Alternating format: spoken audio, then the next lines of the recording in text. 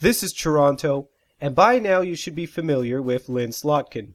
She's a theater critic, publisher of the Slotkin Letter, and currently reviews plays for CIUT, where she's known as the passionate playgoer. Nobody loves the stage more than her. She lives and breathes theater. Here's part 2 of our conversation. Despite the influence of social networks and online media, you've purposely chosen not to put the Slotkin Letter online. What led you to that decision? I'm not putting the Slotkin Letter online because a lot of my subscribers don't have computers. Believe it or not, they don't have computers. And people have said, put it online, and there are ways of getting people to pay for it, etc. I'm really hesitant about that because, as you say, we've got social media, we've got all sorts of stuff on the internet, and I get the feeling that, there's so much junk out there. Everybody has an opinion, whether it's based on background, whether it's based on something to support that opinion, or if it's just somebody who's mouthing off and wants to be thought of as important and look what I think of your play, and aren't I a wonderful human being? I mean, that kind of stuff just pisses me off. Can I say pisses me off? You certainly can. Pisses me off, and you get a lot of posers on the internet. You've got a lot of posers who are tweeting.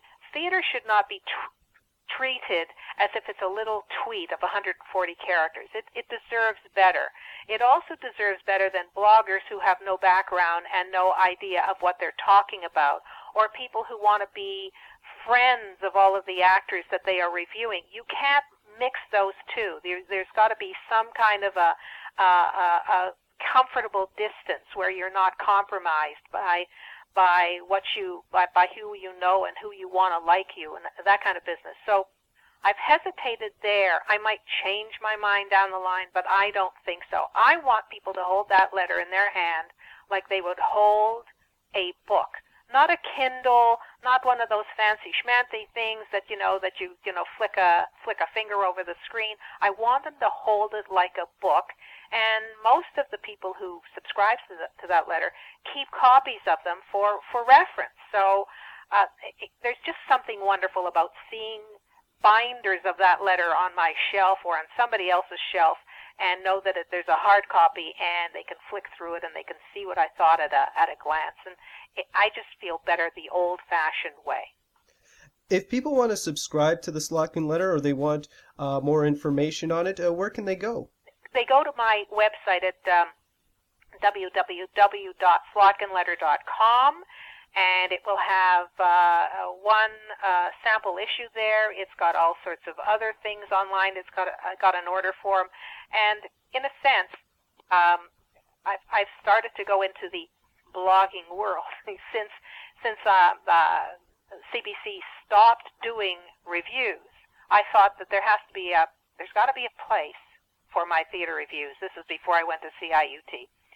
And so I started to blog, and the blogging still belongs to the slotkinletter.com. It's listed under the Passionate Playgoer, but also on that website is my Slotkin Letter information, an order form, places where you can email me and contact me that way. Lynn, before I let you go, how would you describe Toronto's theater scene? Is there something going on right now that's really creating a strong buzz? I think Toronto's theater scene is exploding. I think there are so many things happening. I mean, I could be going to the theater every single day of the week for weeks. We've just finished the Fringe. I'm almost never here for the Fringe. I always go on vacation. I go on vacation to London to do exactly what I've been doing in Toronto, which is to go to the theater. So this is the first time one of the days of the Fringe overlap with my being back. And so the kind of shows you can see at the Fringe were astonishing. Some wonderful, some not so wonderful, but the choice and the number of people who want to go to theater is just expanding. We have a terrific production of next to Normal, a Broadway musical that is on tour and playing at the Four Seasons Theater for the Performing Arts. I thought that was terrific. There's The Railway Children, a wonderful show that I saw last summer in London, being given a terrific production. So we have all sorts of independent companies that are forming just to put on theater. So every hole in the wall seems to have a theater company that wants to put on stuff, and there's an awful lot to choose from. And the thing that I'm looking forward to in August, of course, is Summer Works, which is another festival that lasts for 10 days and is exploding with all sorts of quality theater. You can see it you can go to the theater and see Shakespeare in the park, in Hyde Park. You can see Shakespeare all over the city. You can, of course, go to Stratford and see stuff there, Shaw, and see stuff there. You were asking about Toronto. I think it's exploding with activity like I've never seen in the summer before. And in a sense, there's something for everyone. It's really hard for audiences to know what to pick and choose from. That's why we've got theater critics, I think, isn't there? Absolutely. You. Last question. Favorite play of all time? Oh, God. I can't answer the question. I can tell you one of the 5 best shows I've ever seen in my life is something called War Horse, which started in England. It's based on a kid's book by Michael Moore-Pourgo, and it's about a boy who loves his horse. And the horse, it takes place during World War I. The horse is sold to the cavalry to go and fight in France. And the kid, this boy named Albert, who's about 15, lies about his age and enlists to go and find his horse in France. And the thing that makes this magical is that there are horses in it. There are all sorts of animals in this, even though it's a play with adults. The horses are almost life-size puppets made by the Handspring Puppet Company of South Africa. These puppets are astonishing. And when you look at them and you see this horse in front of your face and how the horse is manipulated, you will swear the horse is alive and breathing. And that show is coming to Toronto. It will be done in February. It will begin in February, and Mervish Productions will be producing it.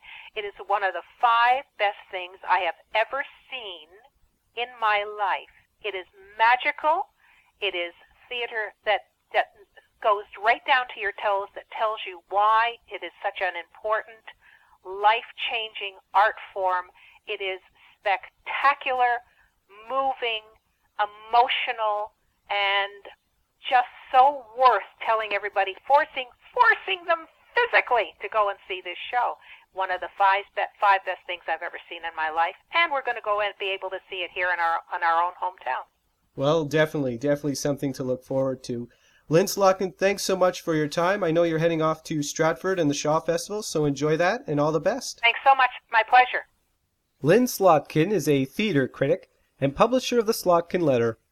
For more information, please visit www.slotkinletter.com. Slotkin is spelled Slotkin. You could also hear Lynn every Friday at 9 a.m. on CIUT 89.5 FM. She's part of the yet-to-be-named CIUT Current Affairs and Culture Show.